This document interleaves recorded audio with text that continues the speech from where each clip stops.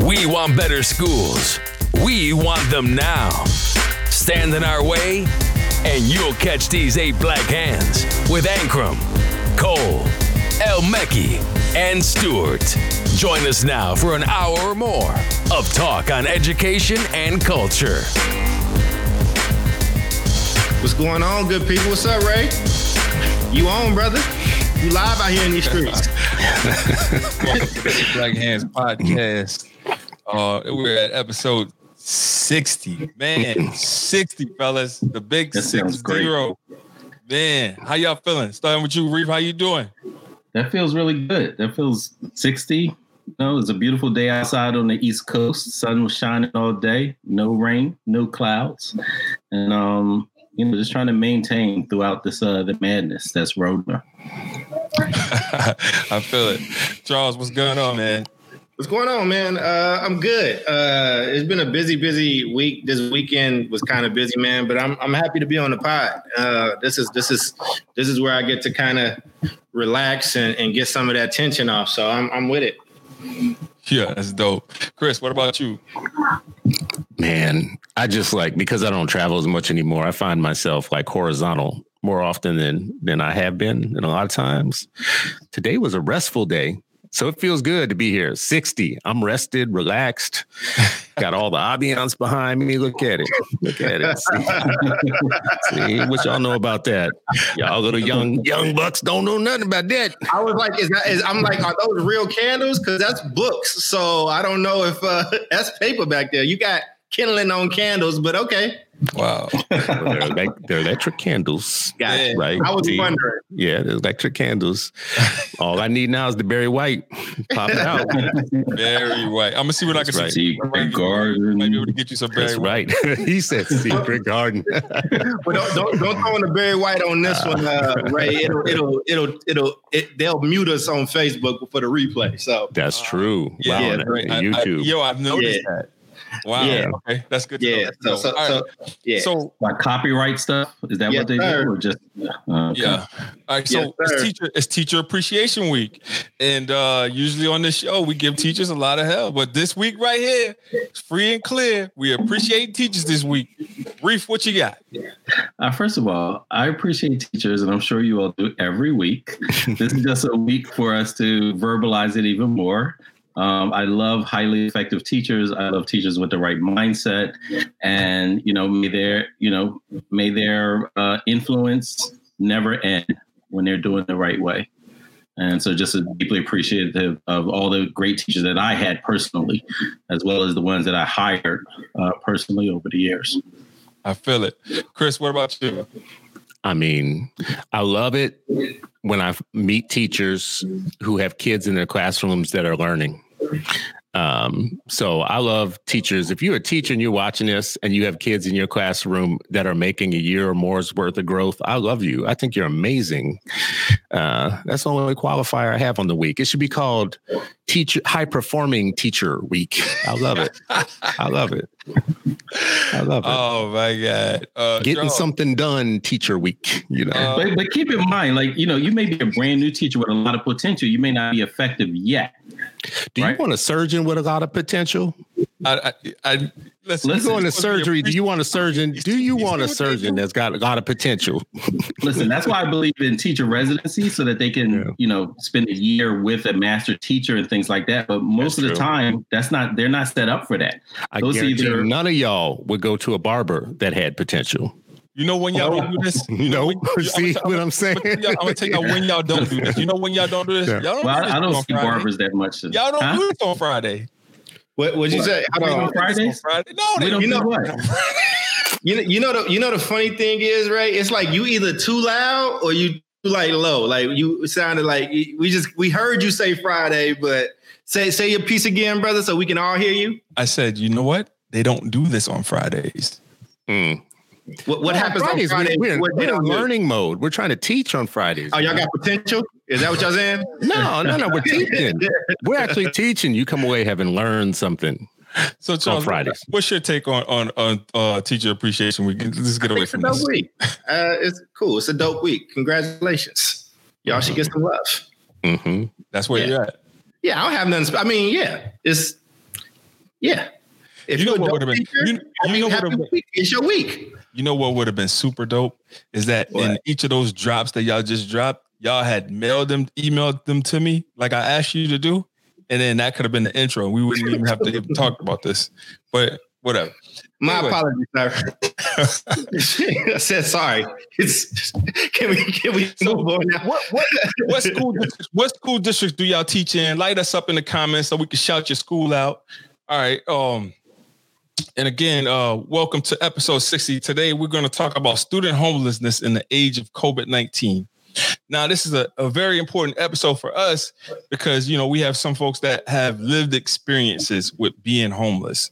But before we jump into the show, if you could hit your share button, if you could possibly do a watch party or any of those things to help us get this word out, we would greatly appreciate it. All right. I'm putting up the share. You can be so kind to share this and then hit done in the comments or whatever before we kick it off. Yeah, you got the robot voice, man. I know that you lined up a special guest for us, Ray. So would you like for me to bring that good brother in real quick? I would love for you to bring him in. That's what's up, man. Let's do that the right way and give him his space.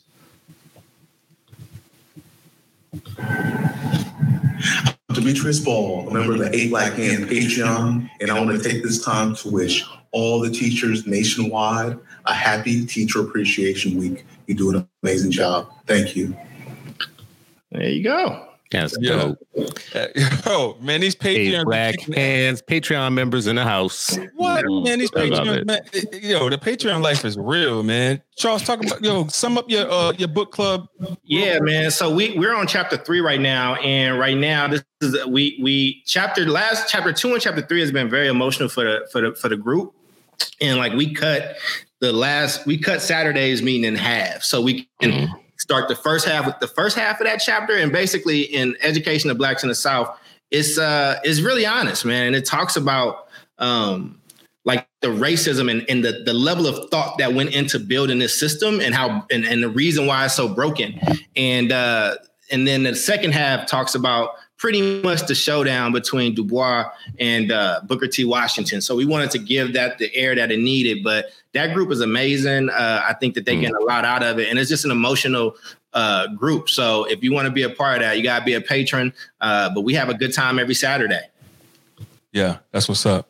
Yeah, right. It's like an ongoing college course discussion, and it's great to have these educators.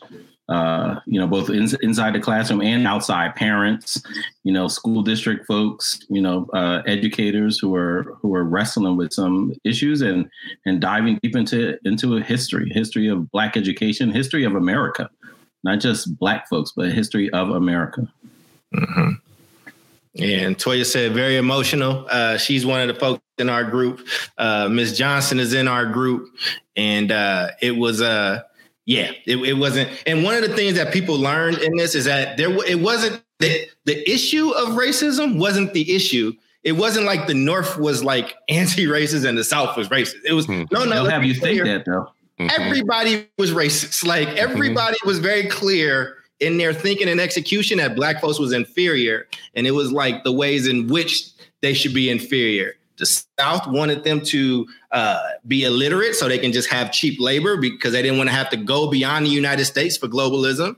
And the North was saying, oh, but we can use education to make them better citizens and only teach them how to be better workers. So it was good.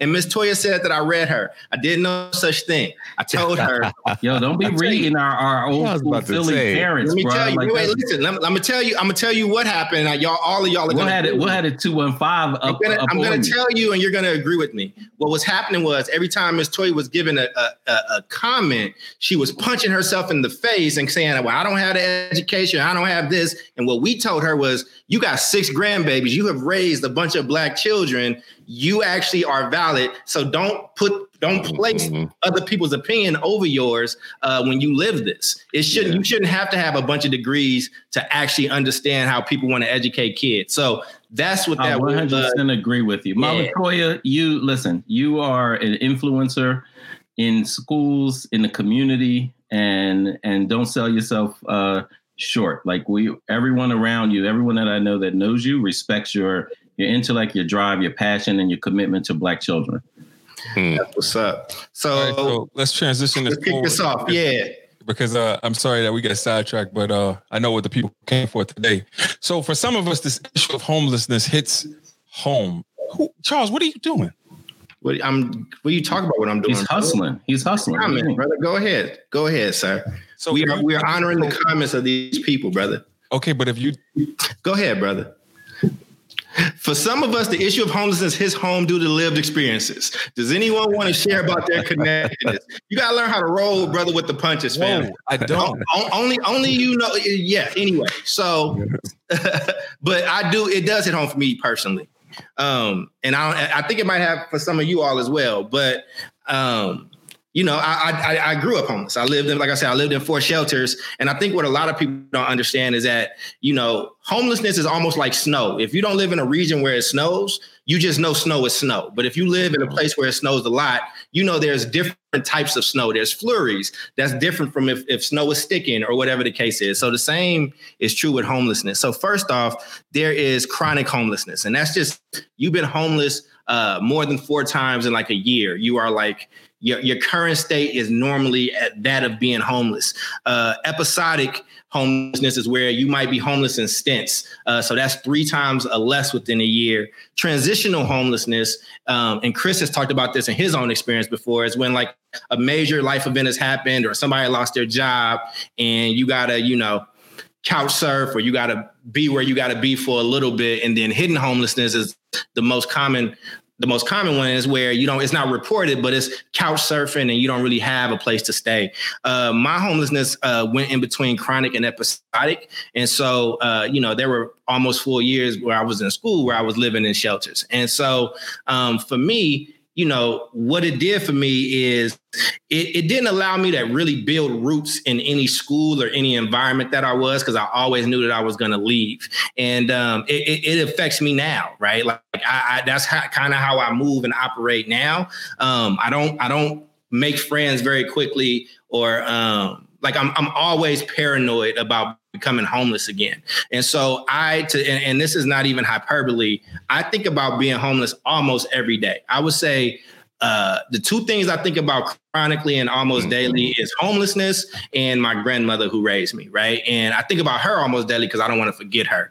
And I'll find myself like forgetting the feature. With the homelessness piece, it's in there. Like, I remember what it smells like. I remember the exact smell of what it smells like. I remember being in the Salvation Army, and and many of the people there were users, heroin users. And I can still smell the bleach because they were teaching people how to bleach their needles, because it's the 90s, right? And this is when AIDS was becoming a lot bigger. So, that experience has guided a lot of my decision making. It is a large part of the neurosis that I have now. It is, it doesn't allow me to wait or just depend on people. Like if folks say they're going to do something, and even if they are doing it, if I don't feel like they're doing it, I got to like jump in and do it. It is something that I am, consistently concerned about, right? Even with all the degrees, I feel like I could still be homeless at the end of this year for whatever reason. So that's a bit of my experience with it. If there's any specific questions to follow up on, but I just want to paint a larger picture and also just educate folks on the different phases. Cool. Chris. Man, this is a tough one for me because I don't think anybody should be homeless. So it starts out from a premise that's real hard for me, just because, especially kids, but we know it goes down. We know it happens. We know they're just like in any given city, there is a active population of homeless students. They are supposed to have the right, when they go from school to school to school, when shelter to shelter to shelter, to stay in the same school, regardless of what type of accommodations they need to make it happen, regardless of transportation. But it doesn't really always happen, and we have a lot of kids that are falling through the cracks. And here's my addition to this, because you all have heard me say this before. I'm afraid right now that there's a need for a lot of homes to open. It's not just when we think about kids that are homeless, we think of, I think, one thing, but there are kids that have fragile homes, are fragile places to stay. They're not technically homeless. There are some that are straight up homeless. There are some that, like Charles just said, situational homeless, but there are a lot of kids that are in need of us opening our homes, right? Depending on whatever you call it, to open our homes. I think with the current pandemic that we're in right now, with so many female women breadwinners in households who are working in feminized low-end occupations that are going to be getting the worst of treatments, no benefits. There's the possibility that the foster system could be overrun, that the homeless system and social services can be overrun, and that there will be a need for many Black folks, many Black folks to open their homes for these kids. Brief thoughts? Yeah, I mean, I think it's a pervasive issue no matter where you are. I know in Philadelphia, just the context that even the threat of becoming homeless, so we get like 20,000 something families every year who get eviction notices or filings against them to evict them. And, we're right now during this crisis, all of that, and not every state, but Pennsylvania is one of the many states that have banned evictions. But, we know that, this is an ongoing crisis, whether it's if you have a home, but, half of Philadelphia are renters. Right. And so we used to see this phenomena where we had a feeder school and it was very few kids who were actually there from kindergarten to sixth grade or pre-K to sixth grade. And when we looked into that, what was going on, because our school started at seventh grade, sometimes landlords would raise rent as little as $50. And that would be such a burden, like what they call cost burden, where the cost caused them to have to move. And so those kind of things, not just the homelessness and the variances that Cole described, but folks who are very close to that, right? One paycheck away or whatever. And so during this time, I'm just, constantly thinking about, what it needs, so the support that's needed, the support that's needed inside the schools. And now we're in this distance learning, how do social workers, how are they engaging? If they even have a social worker, how are they engaging? And I know I feel blessed that I worked in 3 schools. I never did not have a social worker as a partner in this. And I know that's not the case for many educators, but I had to cut a teacher's position to add a social worker, but I thought it was damn well worth it. Man. So right now, currently, there's more than 1.5 million students that are homeless or that have been homeless at some point. And that data was from 17-18, but it's been on an upward trajectory forever. So right now, I'm approximating it to be at around 1.9 million students in 2021 that are going to be recognized as homeless. And a large increase of those students is the L population. And the L population doesn't really get talked about a lot due to whatever reasons. But what's the L population? Yeah, what is that? English language learners. Oh, gotcha. Oh, yeah, gotcha. Oh, yeah. I never heard it said that way. So, yeah. I guess that's New York lingo. So English. Yeah, we say ELL. Learners for people around the country. Those are the folks that and so when I see it, I just, man, my heart breaks because I know that, growing up, I was in a similar position to where I was between houses and stuff and, always scraping for food and, all these other things and whatnot. And there's a certain level of trauma that comes with that, man. It's I'm resentful to a lot of folks in terms of how I grew up, the way I grew up or whatever, because I had family members that had money, but chose to, spend money on other people, other families that weren't their families and stuff. So I'm real bitter behind some of the things that occurred during my upbringing. But I tell you what, it's fueled me to look for the things that I guess my teachers didn't look for when I was in school, because I know that I exhibited all of the signs that would have said that I was unkept or that things were happening that shouldn't have been happening at my house, but nobody recognized it and I had to push through. But, nobody should have to live like that. Yeah, I know we had a question. Demetrius was asking me, how do I deal with that trauma? So, I mean, therapy is a part of it. I work really, really hard. It brings me comfort. Even if it doesn't really change things as much, like it makes me feel like I have some type of power over that, right? And to not kind of get back into that place. But it's still there. It's not going to go away. I mean, you know, if you everybody here don't drink or whatever, but I mean, this team could tell you, like, it comes out, you know, that's just one part of a whole bunch of stuff, the residue, what I call it, right? Like, and how that kind of comes out. But, you know, a lot of that stuff is fueled by that. You know, in those days, you learning how to just survive in your own way, right? And just because that's not the same situation doesn't mean that the way you rewire your brain doesn't just go back to normal. It's a process. And I kind of don't know if I want that process to go all the way back to normal. Yeah, Chris?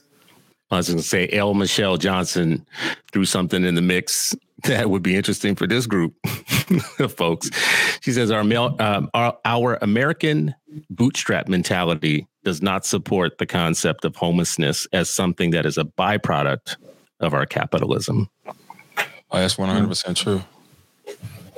I mean, ooh, the Republican says that. Yeah, I mean, bro. Wow. Oh, wow. Say more, Republican.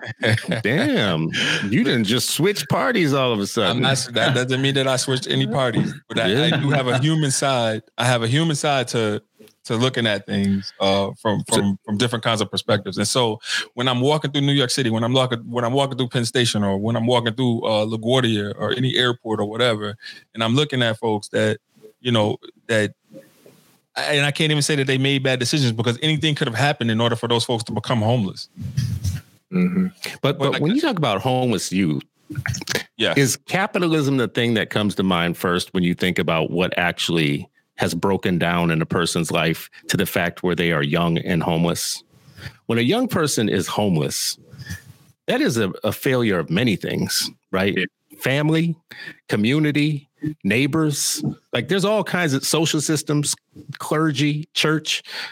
There's all kinds of nets you have fallen through before you become completely homeless as a young person in the United States. Mm-hmm. I don't know if that makes a difference. Like, I get the argument about capitalism, but I'm just trying to put it back on the fact that a lot of us are failing kids, right? All around us, like next door to us in some cases. I mean, yeah, I don't know if it's always, I mean, sure, we can have a discussion about capitalism. It's never been at the top of my mind. You know, I'm trying to figure that out. I mean, listen, Miss Johnson is just, she's amazing, and she has amazing insight. So I don't have an issue with having that conversation, but I'm just being honest. It wasn't something on the forefront of my mind or my family's mind or most of the people in that shelter, right? It wasn't like, oh shit, if only not for this capitalism. I would say when we're talking about youth homelessness, that can be a part of it, but there's a bunch of reasons. There's a lot of homeless kids that are part of the LGBTQ community. That one of the highest percentages. So yeah, it tends to be a huge part. There are a lot of kids, especially like young boys, that has it out with their parents where they want to do their own thing, and the parents like, well, you got to go. That used to happen a lot more in the 90s and 80s and 70s than it probably does now, but it still does happen. I mean, there's a bunch of different reasons. It's not always just financial, especially when we're talking about with students. It could be a litany of things. So if you look at certain things, and I think Seattle grunge movement, and I know you were around for that, Chris, or like that San Francisco had that movement. I mean, I'm just saying, brother, you old enough to remember Nirvana? Were you in Nirvana? I mean, who is Nirvana's youth? Like the youth that were listening to Nirvana, if you had to put a percentage on how many of them was probably San Francisco or Seattle, like runaways, it's probably a pretty high percentage, right? So, I mean, this is something that I've obsessed over, man. I've looked at numbers and stats and reasons. So I'm trying not to nerd out on it too much. That's why I knew the Nirvana thing. But I do think it's a really important topic. And it's not something that we discuss enough. And we don't discuss ways to actually equip schools to be able to deal with a young person that's dealing with that. Facts. Yeah. All right. So McKinney-Vento protects the rights of homeless students. This usually comes with a small amount of funds. Are these funds still accessible during COVID times? If so, what can they use to be spent on? I mean, so we I mean, we have every school should have McKinney-Vento if they have homeless students. And so right now we have transitional students. Right, transitional, yeah. So we have access. Can you read the definition? I'm sure there's a lot of people hearing McKinney-Vento for the first time. I'm one of those people. Can you just give a general overview of what that is before we dive into it? I don't want to leave nobody behind because I'm like, I don't know what that is. Charles leave nobody behind. Yeah, me in particular. Reef, you want to take this? Yeah, I mean, it's basically, and I can't give you the line by line definition, but it's basically a clause. Yeah, it's basically a law where if you're a school and a student is homeless or transitional, meaning they're in between homes or things like that, that there's a safety net. The safety net is supposed to be tighter for that child. So when I was a principal, one of the things our social worker would do, she would. Anybody who thought that a child was homeless, they had to make sure that they connected with Miss Gentry, and Miss Gentry would make sure that they were reaching out. You couldn't, as Stuart said earlier, that child, even if they moved in their shelter with somewhere else, or they're living with a temporary home somewhere else, that they had the right to stay in that school. Right. And so there's at least one level of stability. They would get free transportation, car fare to get to and from school.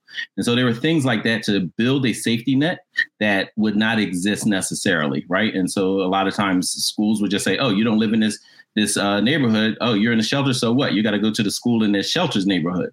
Those kind of things. So this was to stop that kind of thing, just to provide some level of stability in a child's life that may be just wholly chaotic. Yeah. And then one of the things to focus on the McKinney-Vento law is just the transportation piece, because I know out on Long Island is big when you think about it in terms of radius. And so we'll have a kid that's 3-4 towns over, but that has been designated as being homeless or McKinney-Vento. And then they have to bus that kid, even if it's 50 miles from where they are, to our school. So to add that layer of stability for that kid, I think that, that's amazing. And I love when we're able to see those kids that have fallen on hard times, but then, to keep that consistency with them being in school. It's a sight for sore eyes to be able to see that. But in terms of the funding, the funding is there throughout this school year. We don't know how funding is nobody knows how funding is going to look next year, because I'm sure budgets are going to tighten. There's probably going to be layoffs. There's probably going to be a whole monstrosity of things that are going to occur with school budgets. So I can't really speak to how budgets are going to be next year, but I know for us, we're going to invest to make sure that our students that are experiencing homelessness are protected and loved and featured. But that's just what we do at our school. I know that every school district or every charter school is not able to do those things, but we're committed to those types of students to make sure that they have a way. Mm. I mean, you said you don't know how the budgets are going to be. I feel like we still don't know what the fallout is in total. Right. We would have to be guessing right now to think of what it's going to be. Yeah. What are the dropout numbers right now for students who are disconnected? What about those 15,000 in LA that haven't even been online once, and in every city there's tens of thousands. Yeah, I think it's higher than that. Yeah. Just where are the lost people going to be? If you started January 2 grade levels behind or 3 grade levels behind, what's going to be your situation in 2021? Wow. The economy, the situation, service industry, working parents, right? What's going to happen with them and their children? There's just so much we don't know right now. That is painful, right? It's scary to me how I feel like we've lulled a little bit. We've gotten into a lull a little bit where we're not thinking as much. We're surviving for today, but we're not really thinking about what 2021 looks like to kids who are already messed up by the system in 2018, right? We're in 2019 right now, or 2020 right now. And the 2019 problems that we have are going to be worse next year than they are this year. That's daunting to me. Yeah. I mean, it's tough, right? I mean, it's a tough conversation, right? Because, I'm struggling between, are we we talking about this to inform folks so they just are knowing and are aware? Or is it like, yo, here goes some actual solutions, right? Because, people saying that they sad and they're going to pray for you and this, that, and the third. I think that's lovely, but it did nothing for my situation. Like, it helped not a damn thing, right? And I look at the world the way I look at the world, right? Like, and it's just one of those things where it's like, yo, we pay a lot of lip service to stuff. So, I mean, I guess I would challenge us, right? What are some solutions that you all feel that we can, even as Black Hands, right? Like, what is something that we can do? Because I guarantee you, if you work in a school, you got homeless kids in that school that you don't know about. Because the vast majority of homeless folks don't just go out announcing that they're homeless or that they or that things are happening, right? So it's like, how did you make your school a haven or a safe place to where you can be? So a solution for me was I had the boys club, and the boys club allowed me right after school to be there until 8:00, and I could play ball there. I did my homework. I played on the team, and they made me feel like family. And I didn't have to spend time at that shelter. When I went to that shelter, I just went there to go to sleep and then come back. Right. So I mean, what are some other ways that we can help even alleviate? I prefer to have that conversation because, again, we some smart folks. You know what I'm saying? And everybody comment is smart, but it ain't changed nothing. And I'm not trying to be bleak. It's taking me there. No, I mean, it's real.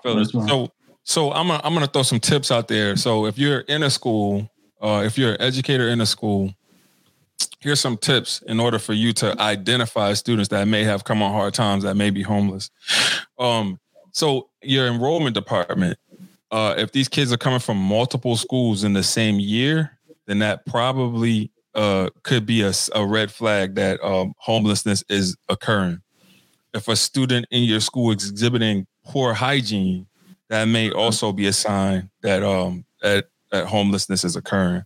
If you're starting to see social changes or behavioral changes all of a sudden, so a kid that was sweet as an angel and now all of a sudden this kid is acting up in ways that you've never seen, that may also be a sign. And then if a kid is like lethargic and lacking in participation in school, that may also be a sign. And for me, I think one of the tell signs for me personally was the fact that when I came in, I ate like I was getting ready for hibernation. So what I mean by that is, I would have my white friends that didn't drink milk. They would come and bring me their milks, and I would drink at least 3-4 milks in order to get myself ready. Yeah. To be hungry at night in order to come in for breakfast, because those 2 squares that was all that I was eating. I was eating breakfast at school because I was 100% free, and I was eating lunch. So I would make sure that I would eat a big breakfast, and I would make sure that I would eat a big lunch in order to carry me over to the next morning. And then the weekends, man, I don't even know what the hell was happening on the weekends for me. But that's just some tips for y'all that are in these schools that have these homeless kids that you don't know anything about. Yeah. I mean, a lot of what you talk about, it goes back to relationships. We keep revisiting this, like the relationships that and the mindset that people have about other people's children is paramount. And, if you have the relationship, and I agree with Cole, a lot of children, because of the stigma, may not say something, but if they have a trusted adult, then they're more likely to share that, hey, I'm struggling, or, something's off, or the fact that you have a relationship, you may notice, even if they don't say anything, and you can kind of pull them aside and make sure that they recognize they have safe space. All this is bringing me back to, like, before I became a teacher, I did a stint as a social worker. And I remember this one particular family that had a tremendous impact on me, because I was there to provide support, but I would end up helping this one child with their homework. And one of the reasons why I remember this family so much is because they moved back. They were in a shelter, and it was so oppressive to them that they moved out and went back to the home that had been condemned. Right. And so, they had the big sticker on there. They moved back. And so as a social worker, I still had to provide support for them. It was condemned, like it had no foundation, like there was literally a tree growing out of the dirt in the living room. There was no floor. And, many stairs were missing, there no heat, all of that stuff. And this child was going to school. And this was before. And I used to just wonder, whoa. And I got to reach out to the school. Like, do they understand? Are they providing support and things like that? And, the child was sometimes angry and would act out in school. And I was like, you know what? And so when I would have to engage with the educators, it was almost like this callousness. Like they didn't even have any idea of like what this child was going through. And I'm talking about an elementary school kid, not a high school kid. That this is like a 3rd or 4th grade boy who was angry, who was upset, like that. The condition of where he was living, and his mother moved them back in there to keep them together because they were going to separate them in the shelter because she had, I forget exactly what the issue was. So I just think about those kind of things so much. And he was not alone. There are thousands and thousands of children like them. And we have to have like this level of understanding of humanity when we work in schools, when we choose to work in schools. And I don't believe that enough people have the right mindset about children.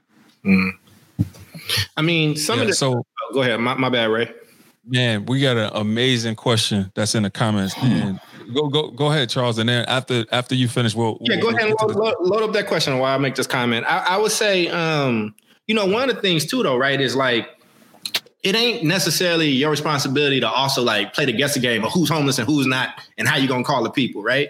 If you just actually create a good environment that makes your kids feel safe and are fed and are kind of taken care of, and when they got hygiene issues, we got stuff there. I mean, that kind of helps out a lot. There are different types of shelters. There are the type of shelters where battered women go, and you can't talk about being in the shelter. You can't talk about that location. It's just not something that you do, right? So some of the stuff, I'm gonna just, I'm not saying this in a mean way. Some of the stuff ain't your business, right? But I think some of the points that I wanted to make is if the environment is conducive to what needs to happen socially and emotionally and academically, right, then everybody would actually be somewhat taken care of in a better manner than what they are now, regardless if they're homeless or not. But what we're saying is, when your whack ass school that ain't taking care of the social emotional needs of kids that have good houses, you exacerbate problems for motherfuckers that don't have a house.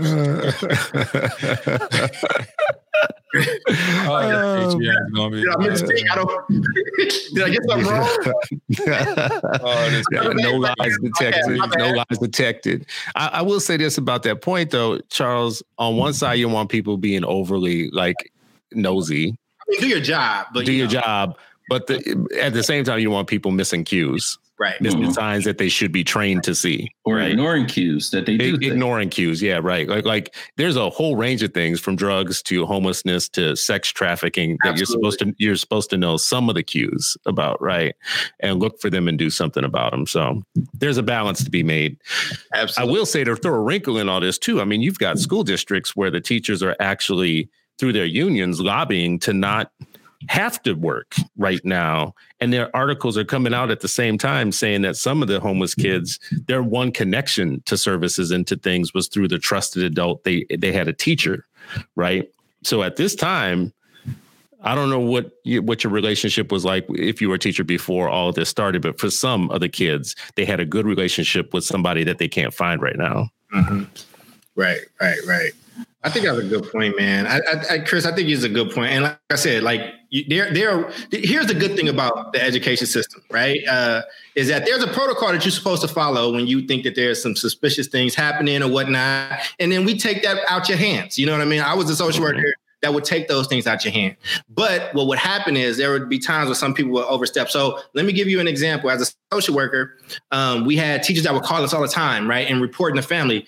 Let me be honest. So I'm going to tell you, being homeless is not an offense in which we just automatically take kids away and move them to another place. Mm-hmm. If that parent is working hard and trying or whatever the case is, that child stays in the home, stays with that parent, even if they are in shelters or whatever the case is. That still may be the best place for them to be with their parent.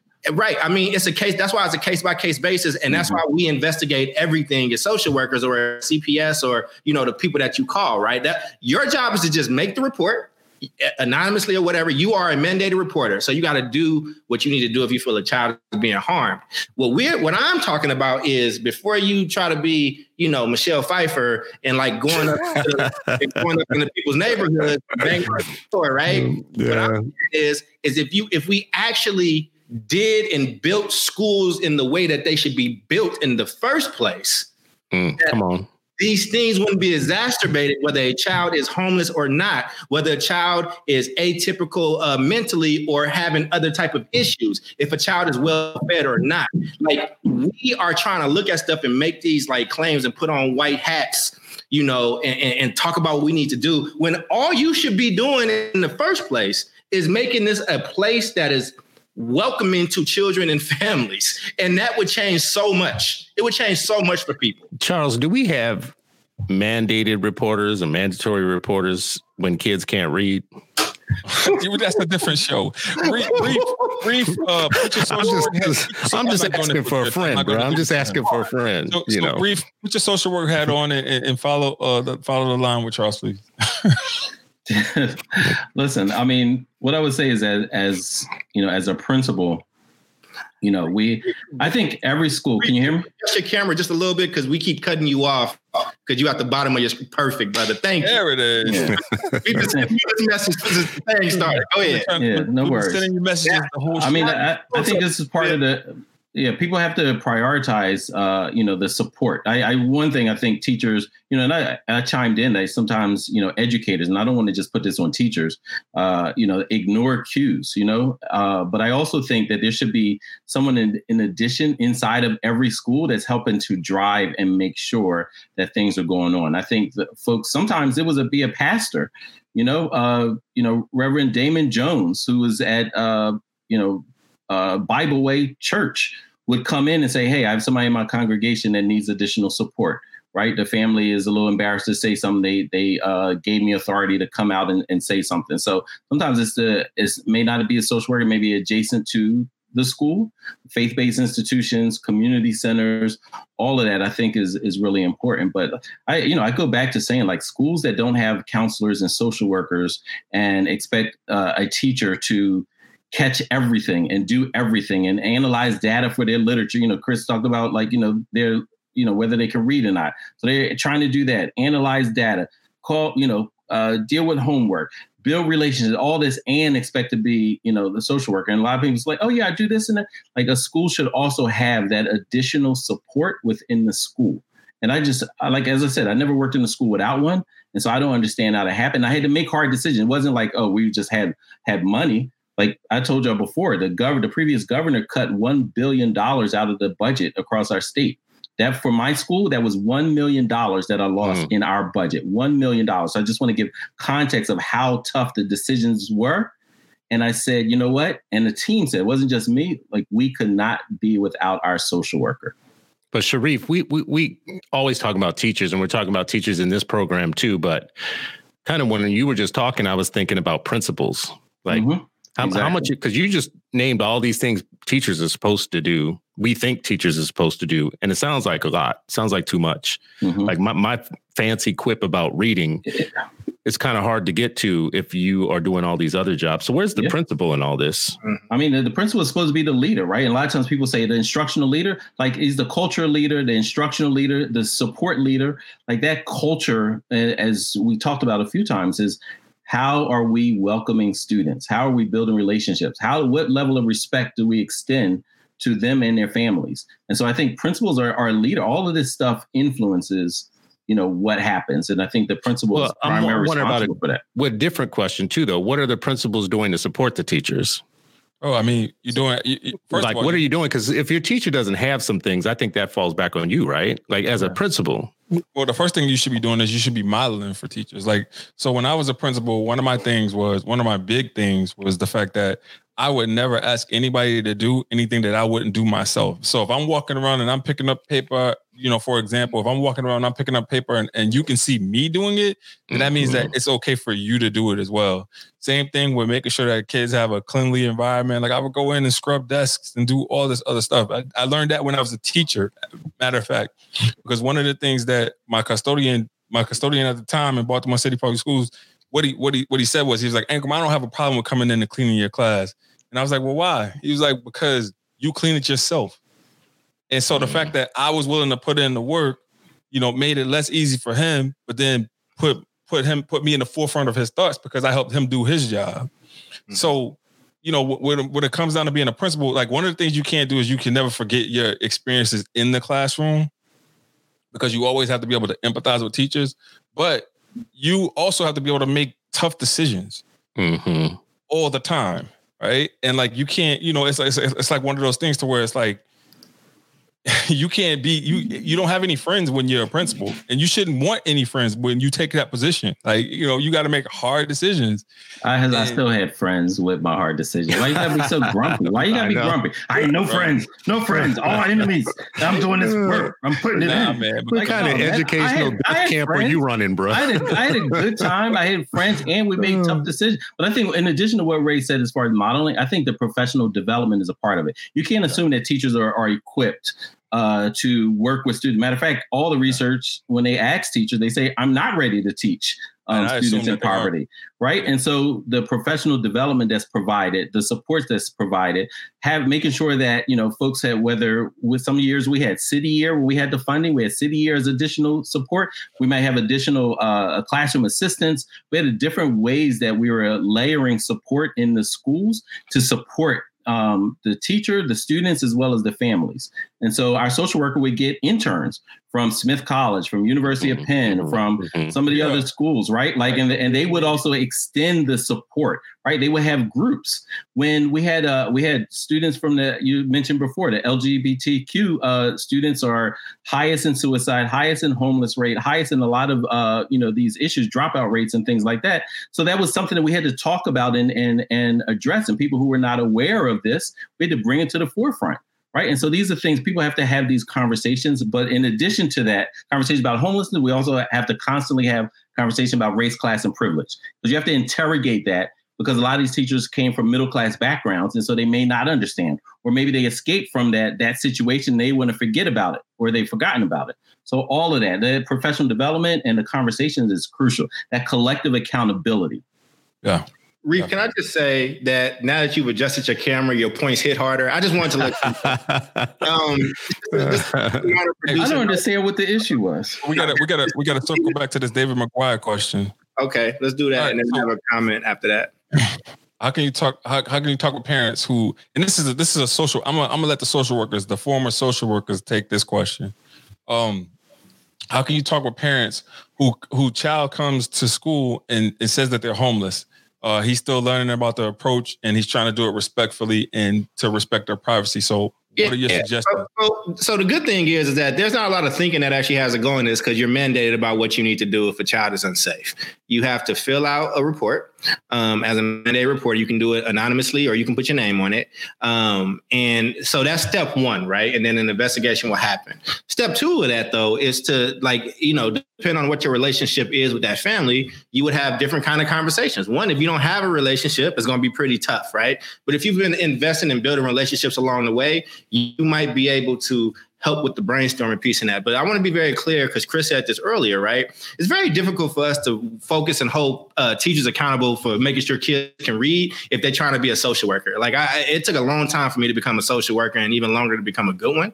So, I don't expect somebody who needs to learn their curriculum in a system that's failing kids, where only 3 out of 10 Black kids can read, to also be able to do that job. That took a long time to do. Part of this also is a community failure.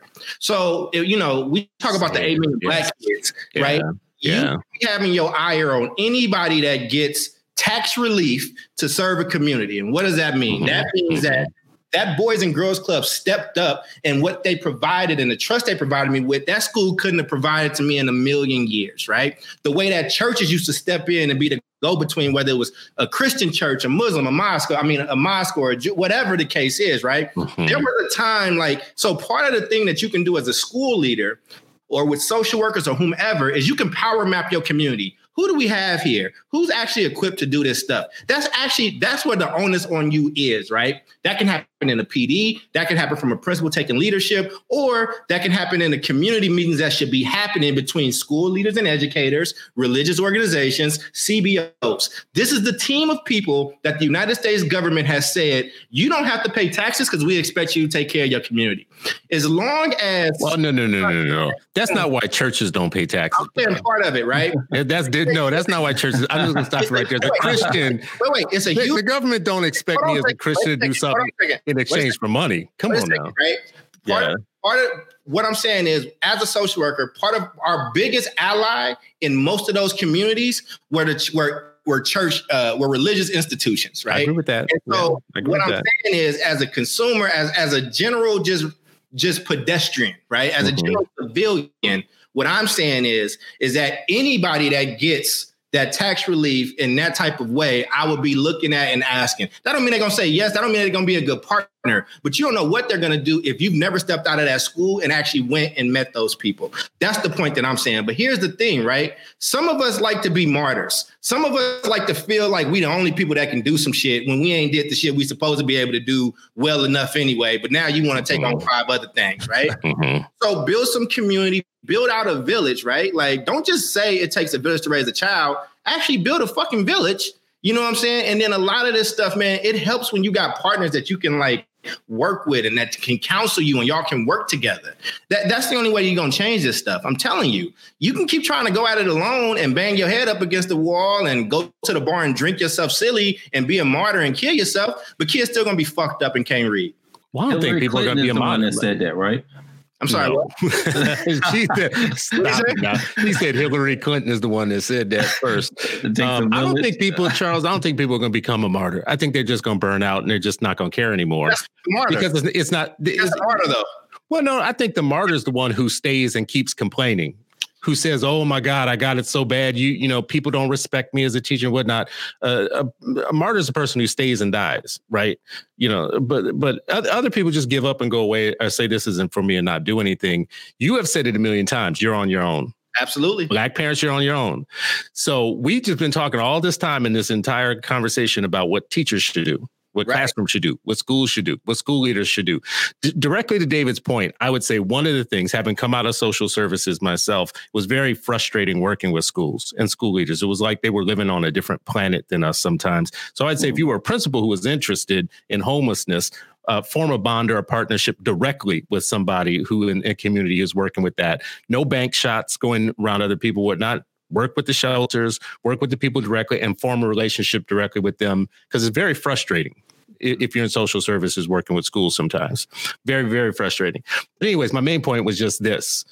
There's this other thing called the family. There's the neighborhood, the community. We're not going to do this. We're not going to do this. I'm just telling you, like if you're on your own, if someone is telling you week after week you're on your own. Yeah, if someone's telling you week after week you're on your own and you keep expecting PD to change the way that schools take care of our issues for us, our social issues, when they can't even teach us to read or do math. Now we're expecting them to fix our lives in ways that has never worked. This is not what this is about. Okay. I don't know. I would say like, you know, families who we saw, it was because, you know, one, we had a partnership, we had relationships, and we had a dope team at Shoemaker. And I know our network as a whole, we invest in social workers and the SEL issues. But I do agree, like that whole village thing. Like I don't share this often, but I left home when I was 15. But I wasn't homeless because I went to my great grandmother's house, and that's where I was. Right. And so like that was still like this whole part of the village. Like there was from 15 till I graduated the next year. Like I had stability. I had someone someone there, at least a house, in my head, and my family could still know that I was in a safe space. Things were okay. And I was still able to, finish school and graduate. Right. That's not afforded to a lot of folks. We've had a ton of students that we had to provide support for that were, in shelters on their own because families would not allow them back in. And we had to help get them stable housing throughout all of that. So yeah, it's a complicated issue and it's from all different angles, but that's why I say like schools and communities need people who are focusing on these kind of, mitigating circumstances to address.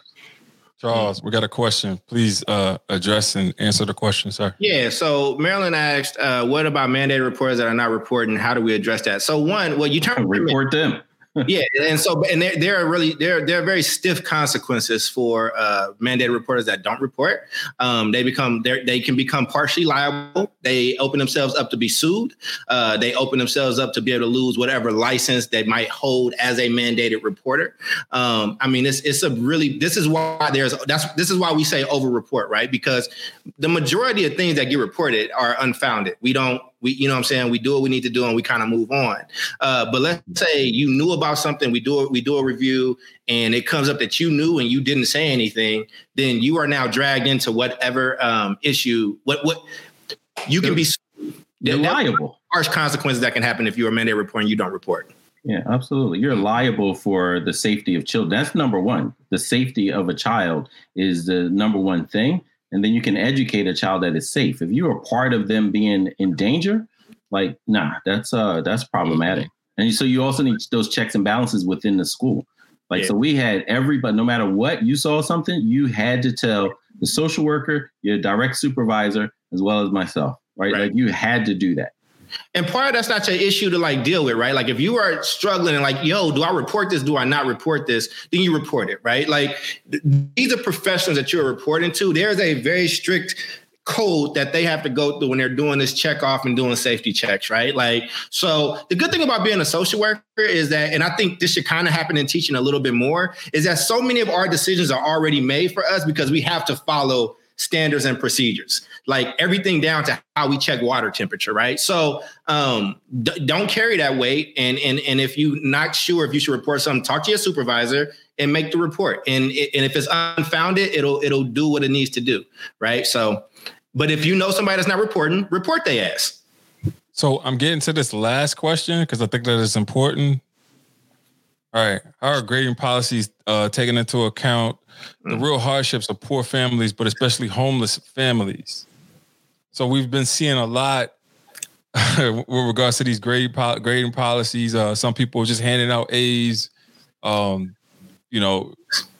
are your thoughts, Reef? Start with you. I mean, we talked before. I disagree with the just handing out A's. I think, like anything else, people have to investigate and see what's going on. A lot of districts are not giving grades at all, right? And so, I think some of the numbers are 40% of students are not chimed in. We talked before, if you didn't have relationships, and some students are like, I didn't like school, brick and mortar. Why would I now, from a distance, like I'm actually enjoying this distance because that was the bane of my existence. So now I'm appreciating this distance. Others are, like, hey, you know what? I like this. This works better for me. So I think it's a whole continuum. So it's hard to just say one thing for everybody. But I would say overall, you have to look and see how are you supporting, are the supports in place? I always look at the adults and the systems that we have in place first. Are they supportive? Are they detrimental to engaging students? If it's individual, then you can check in and find out, like, how can we better serve? How can we support? So I think it's an individual basis, but grading policies, what we talked about before, you can't just end up failing everybody and you can't just give up straight A's across the board, so.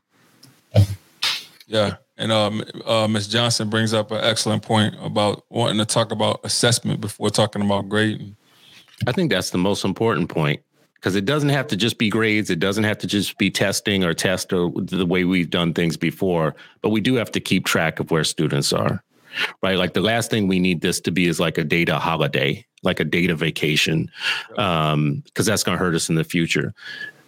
I say that knowing that this is a country that still doesn't know how to test all of its people for COVID. So like I'm saying at the same time, we should be trying to keep up with where kids really are, through whatever platform we're using, like keep up with them, whether it's a grade, assessment, or even just if they're on something like Khan Academy, where it tells you about progress or lack of progress. Right.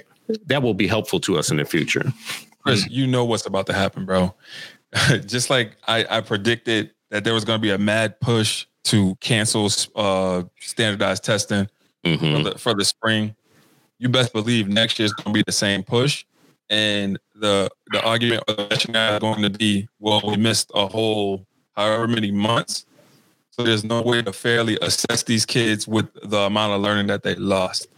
So, I mean, you could. That's so crazy to me. You can assess kids no matter. Are we going to stop weighing babies for birth weight because we just expect more of them will be lighter for the next year? Are we going to stop testing for like all other things just because we're in an epidemic? We're not going to stop weighing babies. Right. Like it makes no sense to me. It's ridiculous. The same thing, though. It's to the point, though. It's ridiculous. The point is that. That's a comment of people making decision about other people's kids. Yep. Like, that's some easy shit to say when you're talking about other people's kids. When you talking about your own kids, you still want to know where your kid is, right? You still want to know how your kid's operating? Yeah. I mean, you want anything that tests them for any type of health or any type of development of any sort to say, no, I don't want to know. Listen, bro. It's weird. In the first few years of life, we use this thing called a help chart. We don't not do the help chart to see if the child is growing the way they're supposed to grow because shit is going on. Like we still do that so we can catch things early, so we can like make sure that early detection is always one of the best ways to get rid of some stuff, right? And that the same is true for schools. But we keep having these conversations and like these schools care about you. Like this system is built for you to like be good. Like even as we read in this book, Education of Blacks in the South, like they get that notion out your mind real quick. Whatever you thought this was, erase that shit. It ain't about that. It was about the keeping and maintaining the economics of the United States and what that looked like. It ain't changed. It has not changed. That's right. Yeah. I don't trust anybody who tells us to stop counting anything. You never stop counting. It's a world of math. I need to know the numbers. I need to know where people are in life, right? Don't put your money in the bank right now, Chris. It's COVID. Stop counting interest. We're going to not count interest right now for a year. We're just not going to count interest. I mean, but it goes back to what you said, like mandatory reporters when kids aren't learning. Like some of these, many, and I'm not going to say some, there are many situations where kids are assessed. It doesn't change anything about the practice. Right. Right? Like, so folks are testing. We already know, like, hey, kids aren't learning. And guess what? The next year, kids aren't learning. K through 12, you know what? Kids aren't learning. Like those assessments are supposed to be used to inform practice, to change things within the school, to actually change things dynamically. What interventions are we using? There are plenty of folks who don't want the standardized assessment, and they don't know how to assess themselves, right? And so like there's literally nothing going on. And you brought this up earlier. Like when I first went to one of the schools that we were leading, teachers were assessing kids every Friday, all day. Every teacher, all day, an hour-long assessment. Just like, so now we don't have instruction Monday through Thursday. And what do you do with the Friday? Is it changing something on Monday? And it wasn't, right? And so then we said, hey, we need less of that assessment. If you are going to assess, it shouldn't be longer than 15, 20 minutes, and you need to figure out how to use it. And we're going to lead PD and train you on how to use assessing, because the assessment can't wait till the end of the year. If you do, it's too late anyway. Right. Mm-hmm. I mean, they don't rock with you, man. They don't rock with you. They don't care. Like, that should be quarterly. So the end of the year test should never be the predictor. There should be quarterly tests that you're doing with your student, quarterly assessments that you're doing to where you know exactly where your students are. At my school, by the time they are ready to take the state test, we already know what they're going to get on the state test based off the fact that. All right. So opt out then. You already know. I mean, we not doing that. Opt out. So here's my thing. Here's my thing for schools. We're gonna go 2 hours. Here's my thing for school leaders and especially for the Black bougie. If you are running schools, run those schools the way in which you teach your own kids at home. The same expectations that you have for your kids at home are the same expectations that you should have for those students that are in schools. And a lot of us, we don't do that. We don't drink the same water. It's like we have expectations for our kids at home, but then when we get to school, we try to dumb shit down. I agree with you for the most part, but I done seen some hippies, bro. I done been to some homes where I'm like, oh, no. As Chris Stewart would say, yeah, our kids probably shouldn't go to school together.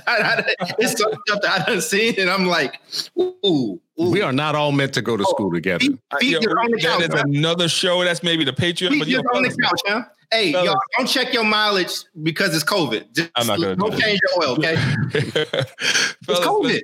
Let's start these final thoughts. Reef, we'll start with you. I mean, this was about the homelessness, and we're talking about it because it's even more problematic because of the pandemic and people trying to deal with this COVID-19 while they're dealing with all the stressors of either being homeless or being close to it.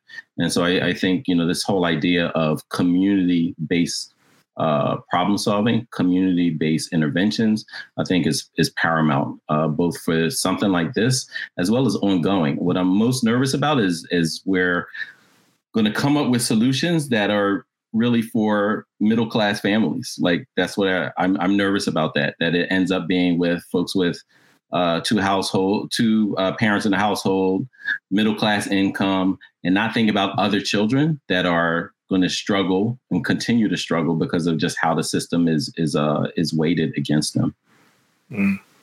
Chris, I like where we landed with just numbers and talking about keeping account, knowing where kids are. Don't lose track of them. Don't let them fall behind. Know how many are in the different, on the continuum of learning and not learning. Know where they are, because I don't trust anything when you just don't have good numbers about where people are. I think about the homelessness thing is different. It's just it's a simple point. And if you have something to give, now is the time to give it. Many of us have been blessed in many different ways, and everybody has something to give. But I do know that social service agencies, groups that work with kids or whatnot, they live on resources. They thrive on resources. And just like people think schools never have enough resources, the people that are actually helping to support families and communities even have that even worse than schools do, like trying to do $1 million job, with a dollar. It's just I know I've changed my giving decisions for this year, and that's all I can say to folks is if you have something to give, now is the time to do it. If you have a home to open, now is the time to do it. If you have, money, time, whatever. I don't think government's going to do it alone. I don't think government's going to save you. Oh.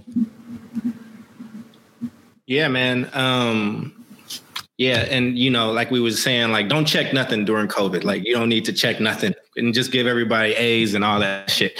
So I think for me, man, look, I'll tie this in with Teacher Week, right? Like, the one teacher that actually like really changed my life was Mr. Brown, and I had him while I was homeless, and he knew my situation, and he told me, I don't care. I don't care about your situation. You can be better than this, and I'm not going to let you act the ass just because of that situation. Because of your situation, I'm going to go even harder on you. And that dude was one of the best teachers I ever had. And what I'm saying is, listen, we just sent doctors to New York, right? Because we couldn't stop them from going because they're doctors. It is in them to fix sick people. And when you get good teachers, it is in them to teach. You can't stop them from doing it. So if I have to negotiate with you around how you teach kids, whether they're homeless or not, whether it's COVID or not, whether any of these things, then I question if you real into what you say that you do. And I'm just saying that as I was blessed to have somebody that didn't give a fuck he cared about what I was going through. And because of that, he made sure I was very prepared for the world. And he was the first person to tell me that we was on our own, and he was going to scoop me up and make sure I got what I needed. So Mr. Brown, I thank you. And I wouldn't be here without you. And thank you for not going soft on me and making yourself feel better, but doing the job that needed to be done. So if the FCC is listening, we're probably going to get censored because that's the 18th curse word that you said during the show. Fine. Listen, if you're more offended by my words than the fact that black kids can't read or write, then we got to do it. I've heard this before. I'm going to say it every time you say that. I don't want them reading that word. Oh, well. So I want them to read something worthwhile, bro. So I'm going to close it out if I can. Can I? Go ahead, man. Go ahead. Do your thing. Close it out. Close it out. Right. This is only going to get worse. So for those educators that are listening to the show, keep your eyes on the students, look for the signs, and address things with your heart and your sinew. This has been the 8 Black Hands podcast. Yeah, we're out. Peace. That's I guess we done. All right. I'm going to push end broadcast. Y'all have a good day. You have been listening to the 8 Black Hands podcast with Ankrum, Cole, El Mekki, and Stewart. If you like what you heard, follow us on Twitter. Our handle is at 8 Black Hands 1. Thank you for listening.